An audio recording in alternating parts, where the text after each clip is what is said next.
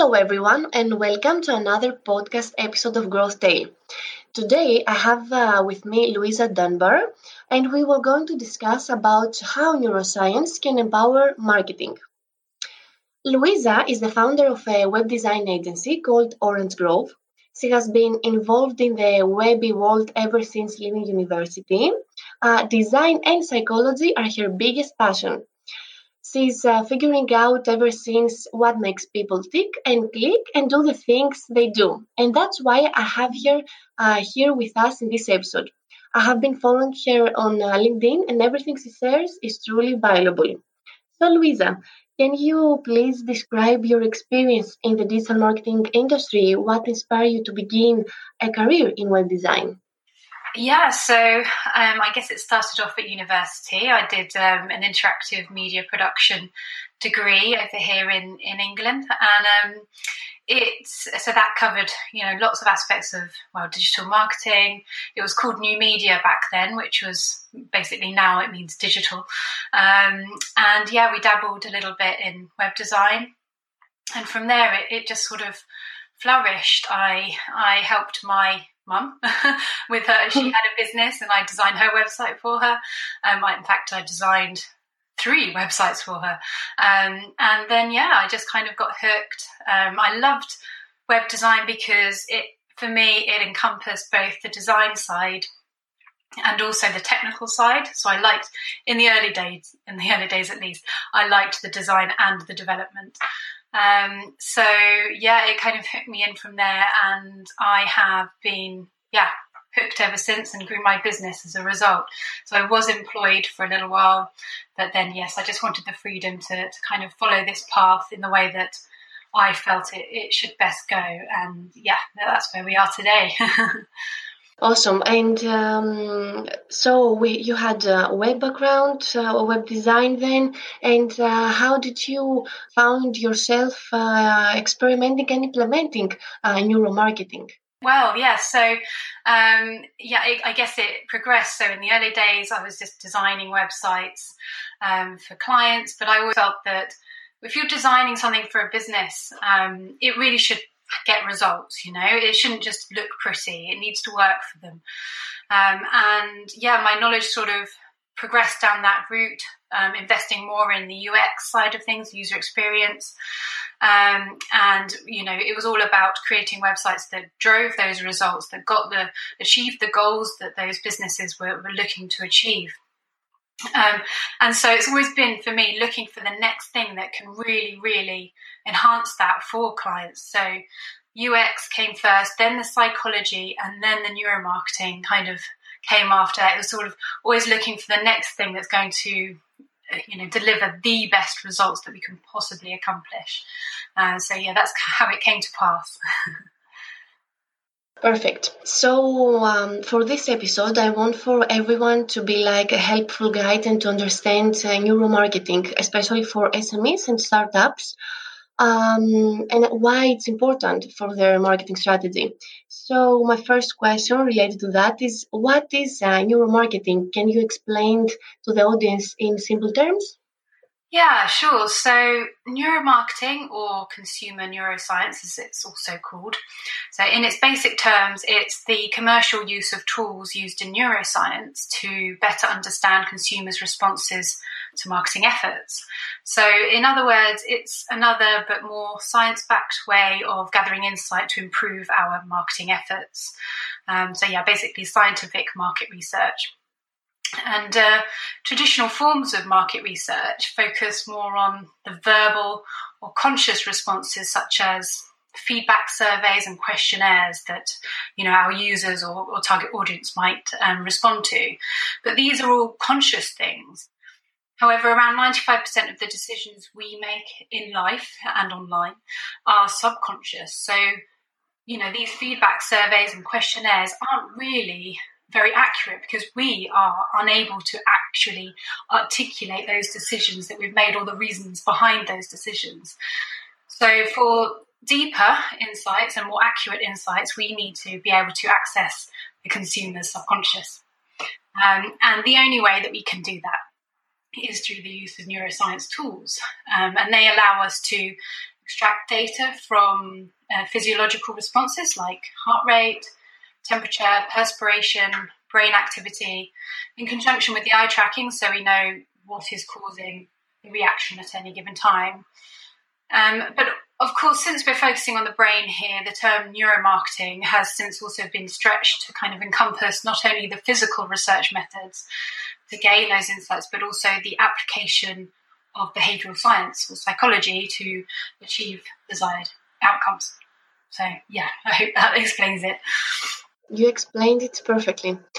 We can say so that neuromarketing technology helps marketers understand how the brain, let's say, of a specific persona reacts to a particular situation using different resources and tactics.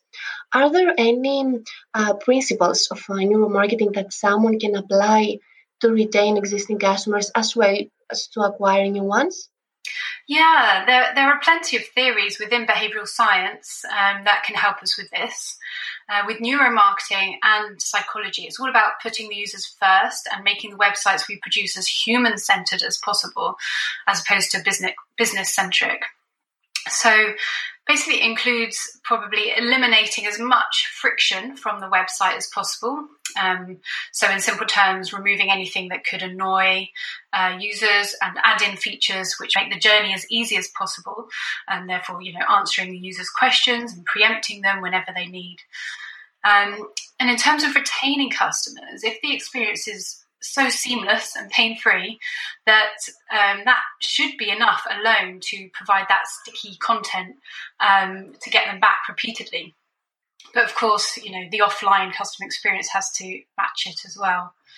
But yeah, along with this, there are plenty of psychological theories which can help us persuade users, push them a little bit more to the point of conversion or resonate with them on another level. So a couple of examples might be the scarcity effect. So this is the theory that we value goods that are in short supply over those that, there might seem to be loads of. So we don't want to miss out, essentially. So by showing low stock status on a product, for example, will help convert those who might be worried about missing out. So it's just about, pushing them to the point that they think, we better do this now rather than put it off. Another one is authority. So it's another really strong theory that we tend to use a lot on websites, and it's basically human nature to follow and believe those who are in authority. So add endorsements to your website from those who are in authority, for example, doctors or thought leaders or influencers, and that will help boost your website's or your business's credibility. But of course, we can't use all the theories, blanket across all different types of businesses. We very much need to assess the goals, what you're trying to achieve through the website and the business, and who your target audience is, among other things. So, we need to remain flexible and kind of look at our book before we provide the answers. What are some questions someone should ask when trying to use neuromarketing for their websites or any other marketing channel? So whether you're using neuromarketing just in terms of the behavioural science point of view, or whether you're interested in actually using the tools to gain insights on your website users and then optimise the user journeys from their results, it's really important, firstly, to align yourself with the business goals. What are you hoping to achieve? And if the website has clear goals, then yes, neuromarketing can bring some really big returns. But not only that, it can provide insights into your customer base, which can help all areas of the business, from sales and marketing, even product and business development teams as well. So it's I hope that answers a little bit. Is it easy to use neuromarketing to apply it to a marketing strategy? Well, so effective neuromarketing can only really be done by people who have, the proper experience. It might be academic experience and having been trained properly. The reason for this is that it's really, really easy to incorporate subconscious biases into the results, and that can basically lead it to be have the results completely skewed. And a lot of it can basically start to give this field of neuromarketing a real unfair reputation for inaccuracy if it's not used correctly. But it is a field that is evolving quickly too. Technology is thankfully, improving each year and is able to provide us with a lot of insights. There are businesses out there who offer the service, but they aren't really qualified. So it's just about making sure that you work with a reputable supplier, or just make sure you get the experience and training required to be able to get the results that you're hoping for. So you said actually the most important thing is to have an academic background, right? Well, this is our interpretation of it. Not all businesses see it this way, but from my point of view, it's an area which is evolving so much that having that academic mind within the service helps it stay on track and stops you being biased. With anything that's commercial, any activity that's commercial, it does risk those biases creeping in, and you're wanting to give the client what they want, So to be able to negate that, it's about bringing in people who don't have any, preconceptions, or they don't have any loyalties necessarily, and to be able to offer the interpretations and analysis of the data in the correct way. So yes. Great. However, we may found some researches, some papers, and we try to implement maybe this theory like the ones you mentioned before. Should we take for granted the results of this research, or should we do, of course, another A/B test to experiment with our case, our products, and to see the reaction of the customers? Yeah, exactly. Because every if you're saying a paper from someone who's done it separately to you, then yes, every user is different, every customer base is different, every product's different, every user journey is different. Therefore, one size doesn't fit all, no matter how similar you think it might be. Therefore, yes, it's always important to do your own testing and come up with your own results. Yeah. Great. Another question I have is how this fits into the different stages of the marketing funnel. For example, do we have different things we need to consider, whether a customer is at the awareness phase, or different strategies, maybe whether they are close to the conversion? I see. Yeah. So there are usually stages that businesses need to go through before the research phase. Neuromarketing can be brought in at different sort of stages of the marketing funnel, and also the marketing process as well. But yeah, it can only really work when you're, from a website point of view anyway, when you're trying to analyze a journey or a specific page on the website. Yes, but before that, at other stages of the marketing funnel, you might be able to incorporate other elements of neuromarketing, or user experience, such as UX and customer workshops, to make sure that everyone within the business is on the same page and that goals are really understood and aligned. So yes, there is definitely the potential. Do you think it is easier to practice neuromarketing before or after the launch of a new product or service or idea or anything? And what would you suggest someone to do before they consider using neuromarketing for their brand?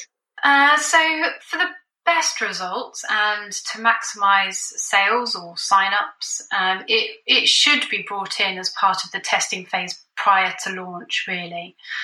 But it's then, really important to test and tweak regularly on real customers to continually optimize the performance. But there are also circumstances where it could be brought in well after launch too, to optimize the journey at that point.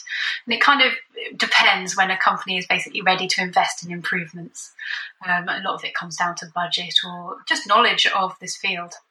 Can you predict some trends, innovations in neuromarketing for the next year, maybe, or the next years? Yeah, it is a tricky one. But in terms of the technology, there's, at the moment we have EEG, we have GSR, galvanic skin response, in conjunction with the eye tracking and facial coding. Some of those need more improvements before they're 100% there. So I think, improvements with regards to EEG and how that's interpreted, and also facial coding and how exactly that fits in, is going to be something that will come to light more over the next year or two. But the big one, which remains slightly elusive, is fMRI, which is functional MRI scans. Those are when, for those of you who don't know, those are when you're in an MRI scanner, like you would in a hospital, and you're asked to respond to stimuli that you're presented with. And they can see the areas of the brain lighting up. And so that, at the moment, is obviously not very accessible. There are not many of these fMRI scanners around. And also the ones that are there are extremely expensive. So, that's something that I hope will be innovated further in the next year or two, or maybe more than that, just to make it more accessible. Nice.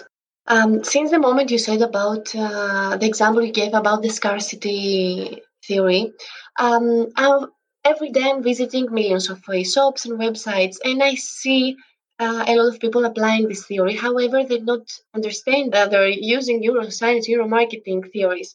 And I'm sure they're not applying it 100% correctly.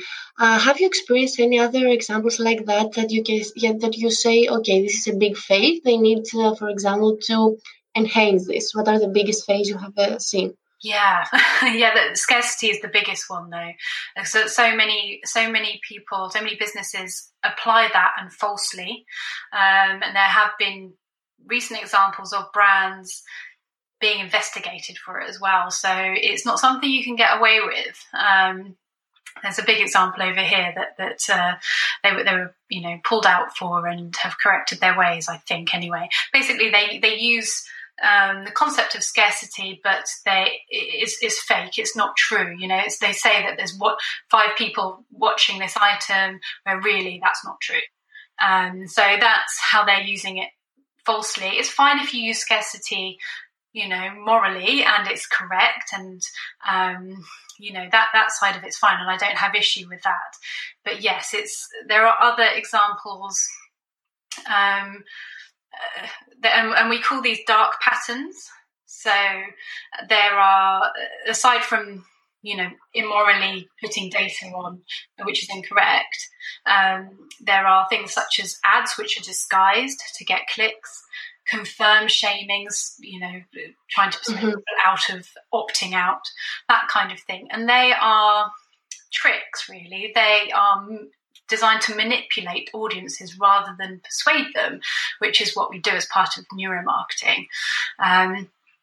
Businesses use them for quick wins, but they really just need to understand that they will come at the expense of loyalty and repeat business. So in the end, it's their own brand that they're doing harm to.